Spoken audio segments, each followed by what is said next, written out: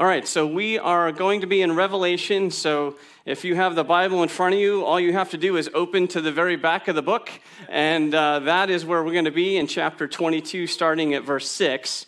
We'll read through that in a second, but I have a couple opening thoughts before we get to that. So Jeff has said many times as we've gone through this scripture, and it's probably made some of us frustrated, that I don't know. I don't know the answer to that. I'm not sure. There's a lot of symbolism. We're not exactly sure what some prophecies mean. What's a symbol? What's not a symbol? And in some sense, that's okay, because that is not what the whole doctrine is grounded in, and whether or not how you interpret some symbolism and some things like that. In fact, Paul in 1 Corinthians says, hey, for right now, we see through a glass darkly. We don't see things clearly. We think we do, but we don't. And so we don't understand all things, but in due time, we will. So like I said, I know that it could frustrate you. I was actually talking to my wife, Doris, and she says, please don't say you don't know. I said, but there are definitely some things I don't know. One thing I can tell you that is true: 1, Jesus is alive, and 2, he's coming again. Right? So those are 2 things that we can tell you. He's coming again as king. And the interesting thing is Jeff talks about those several views around reading the book. In fact, Jeff and I have differing views in the book of Revelation. So I take the book of Revelation a little more literal than he does. But we still have a conversation. I tell him he's wrong. He says I'm wrong. We still have a conversation. We both believe that Jesus is alive and he's coming again. Right? So that's the important point. Anyone who knows me, I'm much more practical and logical. So I'm like, no, it clearly says this and this and this. So that's the way I view. But you know what? We don't stake our relationship on it. But we do stake our salvation on the fact that Christ is alive and he's coming again. So don't be frustrated a little bit with the book of Revelation. So the other thing that we've talked about is we're not studying the book of Revelation to understand the prophecies, what's happening exactly when, how is the earth going to end, how is it going to burn up and all that stuff. That's not really the purpose of it. The purpose of it is how can we confidently live knowing that Christ is coming as king. So we just celebrated Easter, and that is part of the view that Jesus was a suffering servant and that he died and rose again. That is only part of the story. A very big part of our story, he came as the celebrated Passover lamb, right? We celebrated that last week. The conquering king. He did not come as the conquering king that the Jewish people had hoped for. Not as the conquering Messiah, but as a suffering servant. And he died and rose again on the 3rd day. And a lot of times that's where people stop. So Revelation reminds us that don't stop there, not just Jesus, the suffering servant, the Passover lamb who died and rose again, but that he's coming as a conquering king. And his reward is with him, and we'll talk about that today. He's going to judge rightly and swiftly and bring an everlasting kingdom, an everlasting king. So that's what we're going to focus on today. Last couple of weeks, I think on Palm Sunday, we learned the word Hosanna. Pray, Lord, come. Pray, God, save us. So I'm going to give you another word, a Greek word that Paul uses in Corinthians, Maranatha. O Lord, come. Right? So Hosanna is part of the story. God save us. He did. He died. He rose again. Maranatha, the Greek word, is the other part of the story. O Lord, come in glory. Okay? So he's coming. And that's one thing that we can know for sure. We don't have to say, I don't know. Jesus is coming as the king. So we're going to answer these questions today. How can we know that he's coming? And I'm going to tell you through the testimony that we have, and we'll talk about that. When and what can we expect? I'm going to unpack the word quickly, which causes a lot of strife for people, and he's going to come with a reward. And then what do we do with it? How do we live rightly and come in preparation for this king? So those are the 3 things that we're going to talk about today. So again, let's go to the end of Scripture, the back of the book, not the blank page, but the one that's very last page. And we're going to read starting in chapter 22, verse 6. And he said to me, these words are trustworthy and true. And the Lord, the God of the spirits of the prophets, has sent his angel to show his servants what must soon take place. Behold, I am coming soon. Blessed is the one who keeps the words of the prophecy of this book. I, John, am the one who heard and saw these things. And when I heard and saw them, I fell down to worship at the feet of the angel who showed them to me. But he said to me, you must not do that. I am a fellow servant with you and your brothers, the prophets, and with those who keep the words of this book. Worship God. And he said to me, do not seal up the words of the prophecy of this book, for the time is near. Let the evildoer still do evil, let the filthy still be filthy, and the righteous still do right, and the holy still be holy. Behold, I am coming soon, bringing my recompense with me, to repay each one for what he has done. I am the Alpha and the Omega, the first and the last, the beginning and the end. Blessed are those who wash their robes, so that they might have the right to the tree of life, and that they may enter the city by the gates. Outside are the dogs and the sorcerers, and the sexual immoral, and murderers and idolaters, and everyone who loves and practices falsehood. I, Jesus, have sent my angel to testify to you about these things for the churches. I am the root and the descendant of David, the bright morning star. The Spirit and the bride say, come. And let the one who hears say, come. And let the one who's thirsty come. Let the one who desires to take the water of life without price. I warn everyone who hears the words of the prophecy of this book. If anyone adds to them, God will add to them the plagues described in this book. And if anyone takes away from the words of this book, of this prophecy, God will take away his share in the tree of life and the holy city, which are described in this book. He who testifies to these things says, surely I am coming soon. Amen. Come, Lord Jesus. The grace of the Lord Jesus be with you all. Amen. So that's a lot to take in. And there's a word that is used throughout there several times that we're gonna stick with, and that's going to be the word testimony or testify. It comes up several times. And the other thing I want to tell you is that majority of the things that we read in verse 6 through the end are also duplicated statements earlier in Revelation. They're also seen earlier throughout Scripture. So a lot of these words and images come from the prophets, from previous testimony about Jesus into the book of Revelation in earlier chapters, and then brought up again in this last chapter. So I don't want to lose that point because we've done a whole series on Revelation, and you can go back and listen to some of those. So I'm not going to unpack all of those chapters per se, but I wanted to let everyone know that that's an important piece to think about. But this word testify was used several times. So verse 6 and 7, these words are faithful and true. He sent his angels to show. John said he heard and saw. Verse 16, sent my angels to testify. 17 and 18, the Holy Spirit and the church testify to this. Verse 20, he who testifies, which is Jesus. The reason this is important because the word testify here means to give evidence and proof of something as a witness in court. So there's Peter and Paul both make mention in several letters to the epistles say you have to be prepared to give it evidence for your faith. How do you explain the good news to people? The ability to do that and give evidence. So I want to give two broad evidences that I'm going to weave together here. The one is the prophets. Right? So Jesus says, I am evidence, as evidenced by the law and the prophets. One of the scriptures, some of you may not know, is after Jesus rises from the dead. He's on the road to Emmaus, and he's talking to two gentlemen on the road to Emmaus. And he says in there that he spoke all what is true about Jesus from the law and the prophets. So Jesus is giving his testimony to them about what the law and the prophets say, and their eyes were opened.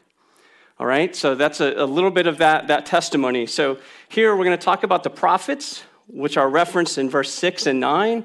And then we're also going to talk about the evidence of Jesus, where he provides his own evidence in verse 13 and 16. He says, I am, in verse 13, he says, I am the Alpha and the Omega, the first and the last, the beginning and the end. Right? In verse 16, he says, I am the offspring of David. I'm the root of David and the descendant of David, or offspring of David, the bright morning star. So two evidences that he gives of himself and also the prophet. So I want to unpack this because in light of the fact that we're on the last page in Revelation, you have to know the first page in Genesis. All right, in light of where we are in Revelation, you have to understand where Genesis and some of the Old Testament relates to Jesus. And why is that important? Because he says it himself. I am the beginning and the end. I am the Alpha and the Omega. And we have to understand that. So what I'm going to do is I'm just going to unpack this word testimony through what I'm going to call the grand narrative, the grand plan of God, so to speak. Now, I am going to reference scripture, but I'm not going to read them all. So I'm just referencing some things that are going to come up.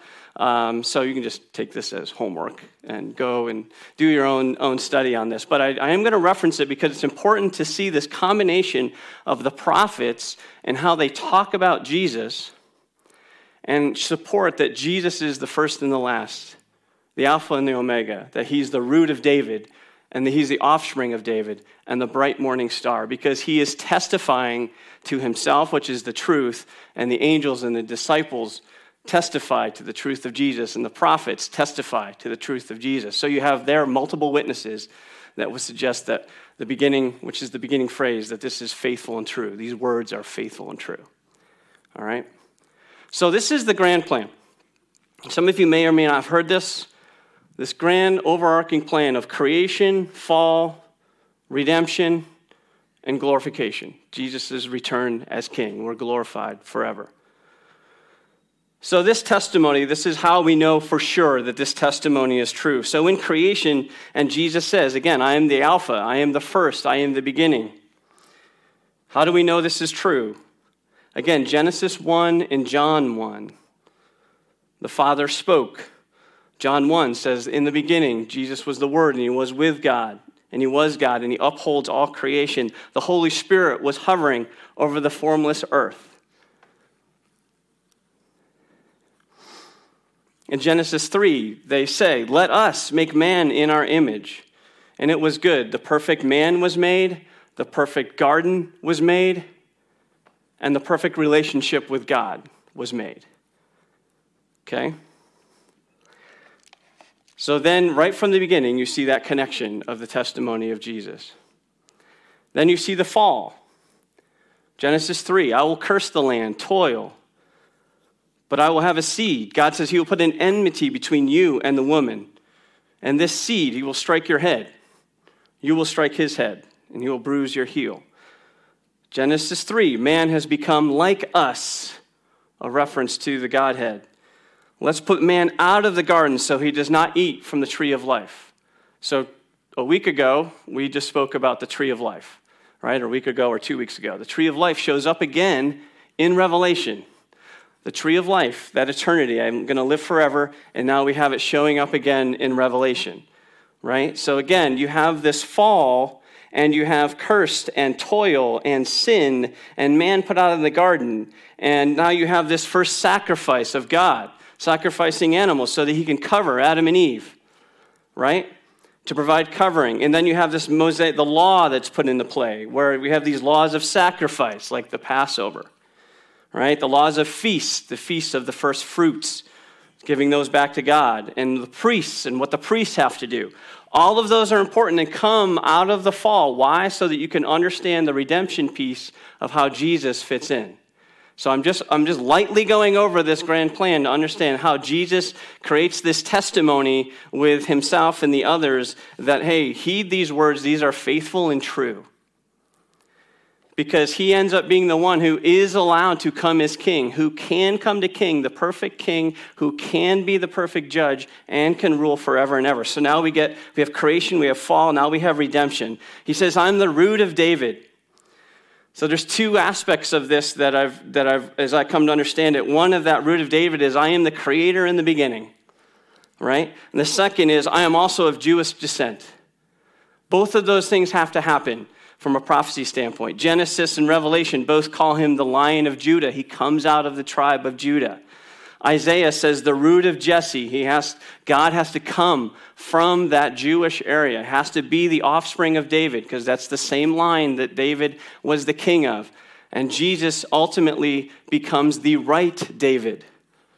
So the first David tried to be a good and righteous king, and he was very faithful, and God loved him a lot, but he was not the perfect king that Jesus ends up coming to be.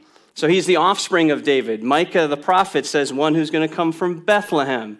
In Matthew, you could look at his genealogy and see that he comes from the line of David. Isaiah and David both talk of him as the suffering servant. Right? This is the redemption plan that we just celebrated with Easter. Leviticus, we talk about one of the feasts was the Feast of First Fruit.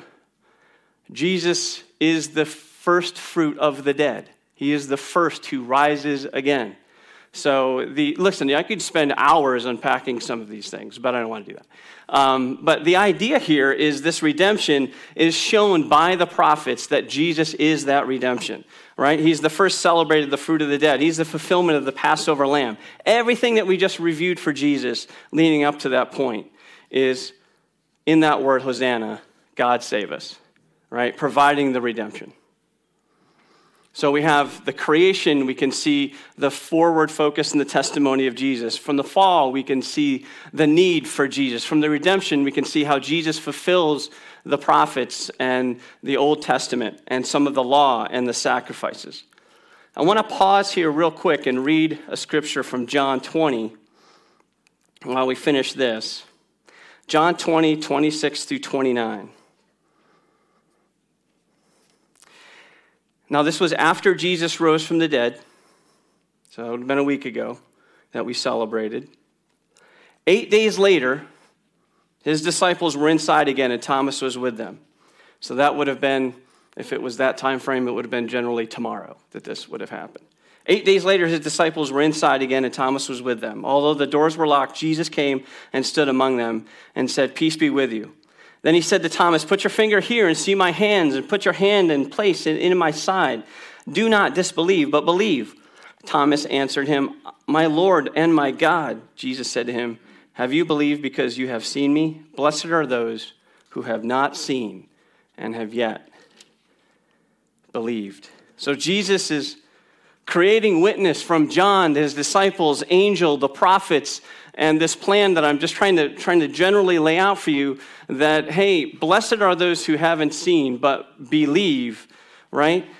This testimony of what those in the past were calling and relating to Jesus, and this testimony that Jesus is alive, and people put his hands on them, and they touched him, and the evidence, additional evidence, over 300 prophecies were fulfilled up to that point. Many eyewitnesses saw Jesus. Right? Paul says in Corinthians, not only the disciples, not only Paul, but over 500 people. Right? Extra biblical sources, so Roman and Jewish historians say that Jesus lived. Right? And that the body cannot be found. Right? How do we know some of these are right? We have many manuscripts of the Bible that say not the exact same thing, but say the similar thing. That adds credibility because you have eyewitnesses with similar testimony, not exact testimony. It suggests that there is no corroboration, right? There's embarrassing details. I mean, Peter's supposed to be this wonderful man, but yet he's the one who rose up and chopped off the ear of a Roman soldier. He's the one who said Jesus is the Christ, but yet he turned around and Jesus said, "Get behind me," because I'm paraphrasing. What you just said was really silly. Right? So there's embarrassing details about women washing Jesus' feet. Jesus talking with prostitutes. Those were not good details then, but they confirm the authenticity of what's happening. So part of the evidence, and that he was confirmed dead, and that there's an empty tomb. No one's found a body. Ever, right? So those witnesses up to this point, creation, fall, redemption, this whole testimony leads to Jesus rising again. And now we come to what Peter calls a new birth into our living hope through the resurrection of Christ. That's our living hope. We read about that, or we sing about that too. Right? Our blessed hope, our living hope. Peter confidently says that's the hope we have through the resurrection of Christ, and that it comes in a concrete person, a king who comes and reigns again. That brings us to the last piece, the glorification. So Jesus is the Alpha and the Omega, right? So the Alpha starts in creation, the Omega ends in Revelation, right? It's the last, it's the end. So a couple things. Genesis, he will have an everlasting covenant with Abraham's descendants. Samuel and Isaiah, there will be an everlasting kingdom and a throne will be established forever. Psalms, David talks about the perfect Lord and King that will come beyond him. Revelation, Jesus as King returns, and you see us having glorified bodies. That's the idea of glorification. This is what Titus says is our blessed hope, the appearing of our great God and our Savior, Jesus Christ, at the end. So it's not necessarily just Jesus rising from the dead, which is phenomenal, which has made us right with him so that we can start be sanctified, but he is going to appear again. He appears as the bright morning star, which Numbers say it's a star that's going to come forth from Jacob, a scepter that's going to rule. Right? The morning star here, as explained in several passages of Jesus, the bright first star, the brightest light, full of radiance. That's how Jesus' face and his presence is explained. It's the new messianic kingdom. John Wesley says this: it's the brilliant light on darkness of ignorance, sin, sorrow, the cursed ground, and that ushers in an eternal day of light, purity, and joy. Genesis 1, God spoke and there was light. Revelation, Jesus is the bright morning star that's making everything new, right? There was fall. Now there's going to be perfection again. Behold, I make all things new, he says. Yes, through his resurrection, also through his coming kingdom and his judgment, right? And he says, at his resurrection and at his return. And that's why we say the word Maranatha. Lord, come. All right, so pause, take a breath. It's a very big piece of the grand story. The idea is that Jesus is providing his own witness. I am the Alpha and the Omega, the beginning and the end. Everything that is written speaks of me. It is faithful and true, heeds those words. Right? So now if we have the testimony that it's true, right, he says, well, what can we expect? He says, I am coming quickly. So in Revelation, 4 times it's referred to quickly. So shortly take place. And then Revelation 7, verse 7, verse 12, verse 20, I'm coming quickly. There's 4 more references to this in Revelations 2 and 3, where we studied some the letters to the churches. It talks about coming quickly. So there's a couple things that I need to set up here. The last 2 sentences in the book of Revelation that refers to Revelation verse 18 and 19 refers to this false prophets. And it says, don't add or take away to the book. Don't mistaken me when I say this. I would think it would be scripturally accurate that you never take away or add from the entirety of the Bible. But as I read this and the reference in verse 7, 10, 18, and 19 in terms of this book and this prophecy, it would generally refer to this book of Revelation that John is writing about, right? And so the idea here is that there's false prophets, and as it says in the previous verse 15, it says, outside of the dogs and the sorcerers, the sexually immoral and murderers, idolaters, and everyone who loves and practices falsehood. That last piece is generally everyone who loves and practices falsehood, false teachers. Right? So it's more than just those who constantly lie. It's those who are teaching lies and falsehood, right? We know that this was on the rise because Peter's letters actually confirm this, that falsehood and immorality is on the rise in the last days, as well as other passages in Revelation make similar reference to this as well. So we know that kind of this immorality, this choice of the world that Jeff has talked about, it's not our suffering that's our biggest concern, but really how do we live in the world and how do we accept the world? It's the world that's twisting the facts and the moral fiber and character of how we should live, and also twisting the facts of Scripture, right? We see this today, and we've talked about it on previous podcasts. But that's the world, the biggest thing we have to be concerned about, right? That rise of sin, the idolatry, the false teaching, right? So let's talk about quickly here. In verse 10, the phrase is, the time is near.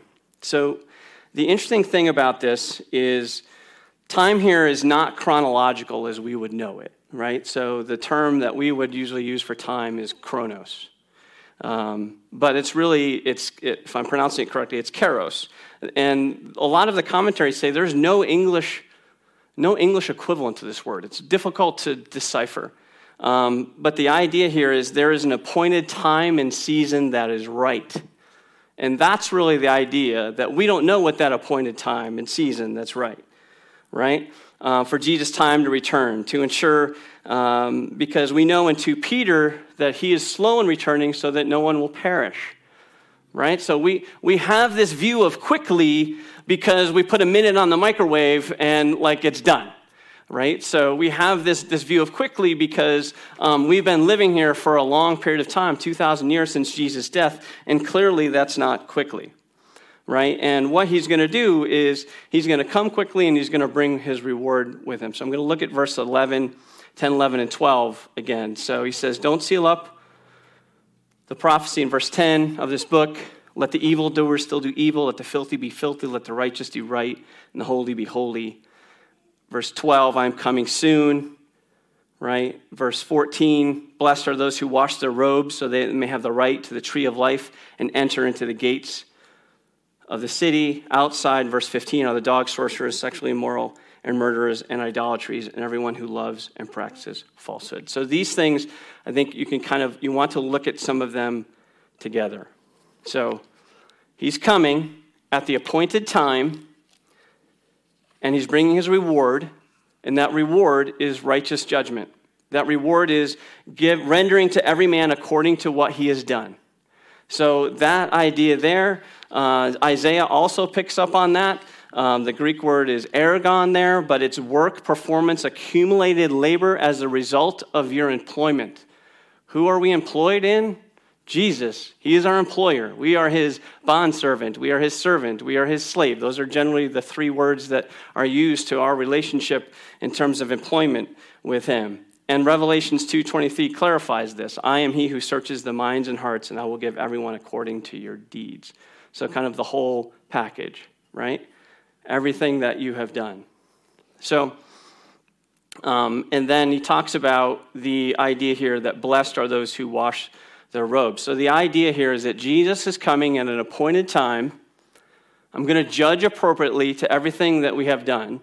And you have to wash or not wash. You have to be washed in white or you are not washed. You are inside or you are outside, right? There's plenty of references to being in the wedding feast or outside the wedding feast. Washed in the white robe or filthy robes, right? So those are the 2 things that are coming that we already know Jesus' testimony is faithful and true. Those are the 2 things that are going to happen. So let's continue to unpack this. His reward is true and right and just. So I'm going to combine a couple things around the time as well as what's going to be happening during that time when Jesus comes back. So, Jesus says in Matthew, no one's going to know the day or the hour. Why is that important? Well, I'll tell you why it's important. Because we've had about 60 prophecies since AD 600 that said they know when Jesus is going to come back. And oh, by the way, we have about 3 more. One in 2023, another one in 2025, and I think there was one in 2029, if you look it up. But the idea is that no one knows the day and time, but there is a lot out there that says, I know when Jesus is coming. I've unpacked the specific code, I know when Jesus is coming. The unfortunate thing is they're going to be on the outside, as it says at the end of the chapter. They're going to have the plagues put on them. They're not going to be able to enter the city, and they're not going to have the right to the tree of life. So we have to pay attention that we can't be swindled by the world and the false prophets about what they're believing. We have to know what the word is saying. Right? So he says, no one knows the day or the hour, not even the Son, only the Father. And this is a similar suggestion to verse 11. He says, man will be like the days of Noah. For the days of the flood, they were eating and drinking and marrying. Right? And even in Thessalonians, he says, Paul says, while people are saying peace and safety, destruction will come upon them. So why do I say this? Because in verse 11, it talks about, hey, if they're filthy, let them be filthy. If they're right, let them be right. If they're holy, let them be holy. The idea here is there's going to come an appointed time that we don't know, and people are going to be doing what they're doing, right? And that's going to be it. So we won't know that. So we can't expect to know it. The combination, we've heard this, is I will come like a thief in the night, right? None of us know when a thief is going to come. And the other example is labor pains. Did any lady know exactly when they were going to have labor? I still remember the picture of my wife with our first child and having the first sign of labor pains and my first response of, what do we do? Right? We just don't know. And that's the idea, is we don't know, and there'll be a time where we're giving in marriage and we're having peace and rejoice and everything is fine, and then they'll come like a thief in the night. So that's the whole idea, is you got to be careful of the false prophets and what they're saying and how to live, what living right is, this issue of what's immoral and what's not immoral, this idea of we know when Jesus is coming or he's not coming or whatever that is. We have to be aware of that because we don't know. Jesus himself said he doesn't know, right?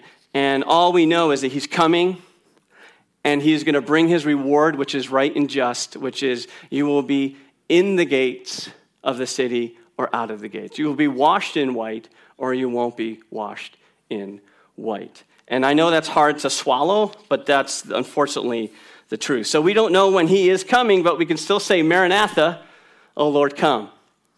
Right? Come. Again, God wants no one to perish. I think that phrase that I mentioned and from 2 Peter, is remember, the Lord is not slow in keeping his promise, as some understand slowness. That's the one that says a day is like 1,000 years and 1,000 years is like a day. Now, I generally believe that that's just a symbolism, not an exact count. But the idea, even if we did use that, then it was only been 2 days since Jesus' death and resurrection. It's been 2 days for God. Even if that was accurate, for him it would be 2 days. For us, it'd be 2,000 years. Right? So, but generally, the idea is he's patient because he doesn't want anyone to perish. So now we have solid testimony over the course of the Bible that's faithful and true, and we have to heed the words. And now we know that quickly is the appointed right season that Jesus is going to come, and he's going to bring with him his reward. So what in the world does this mean for all of us? So I'm pulling from a couple things of Matthew and Revelation to the churches. So you can go back and look at a couple of those. But for all of us, one is in verse 7, heed the words of this book. So heed the words of Revelation, right? I've showed that testimony start from the beginning to the end. The second is, John says, we have to worship only him, not the angels, right? Or anybody. Worship God. Someone tried to worship Peter when Peter was doing miracles. Peter said, no, don't worship me. Worship God only. And remember, again, idolatry. So that's going to be coming up.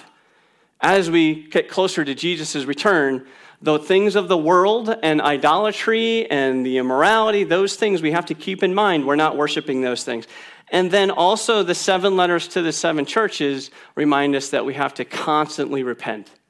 We have to constantly be turning. So those of you that know Jesus as their Savior, have been washed in the blood of the Lamb, we have to constantly say, help me be sanctified more. So we're constantly repenting. Those of us that don't know Jesus, we have to do that for the first time so that we can hear the word and be made right.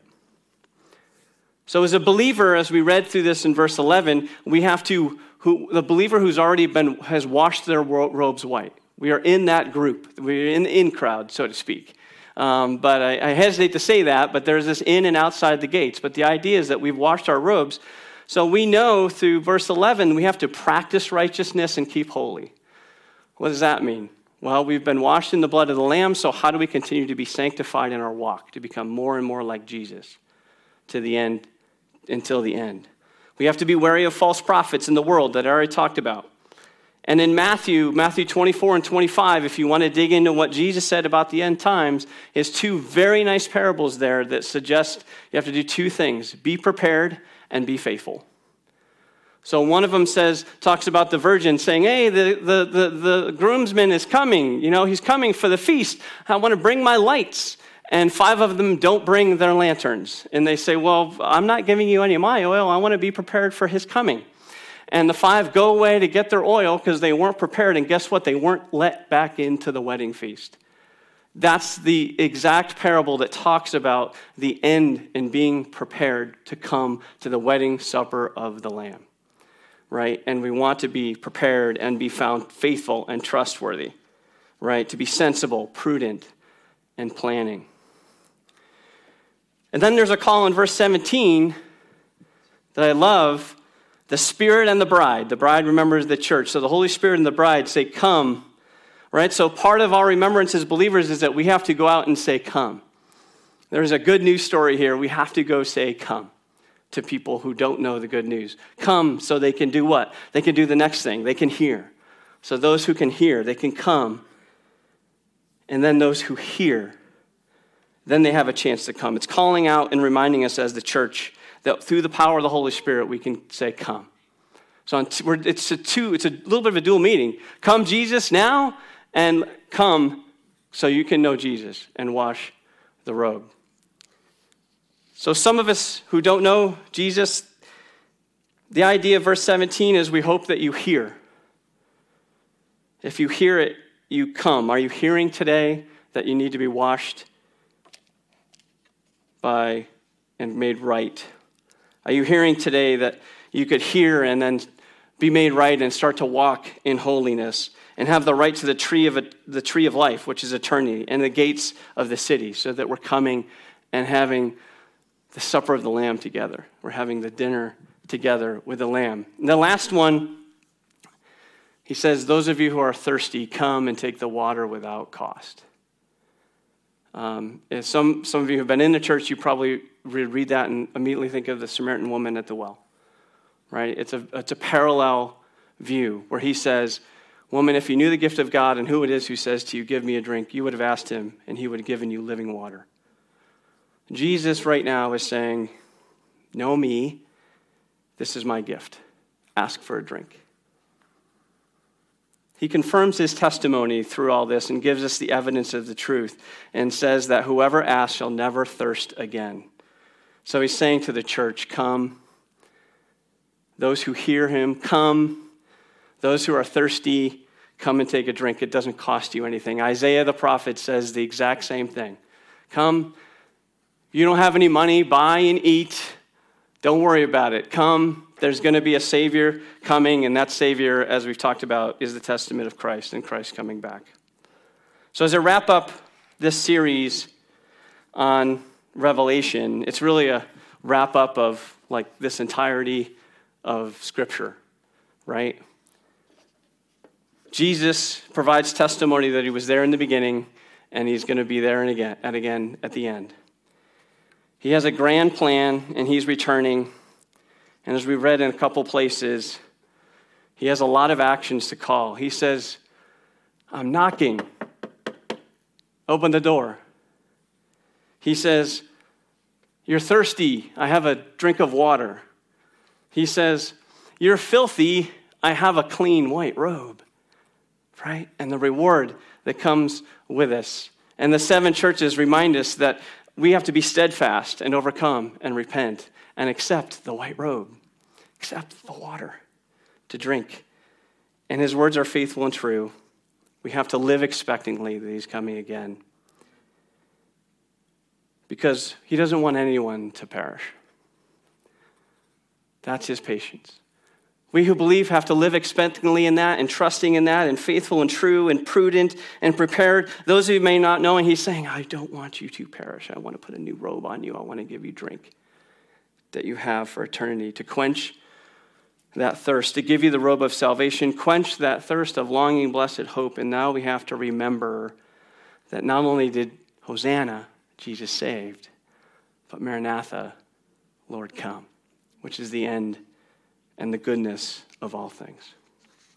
Amen?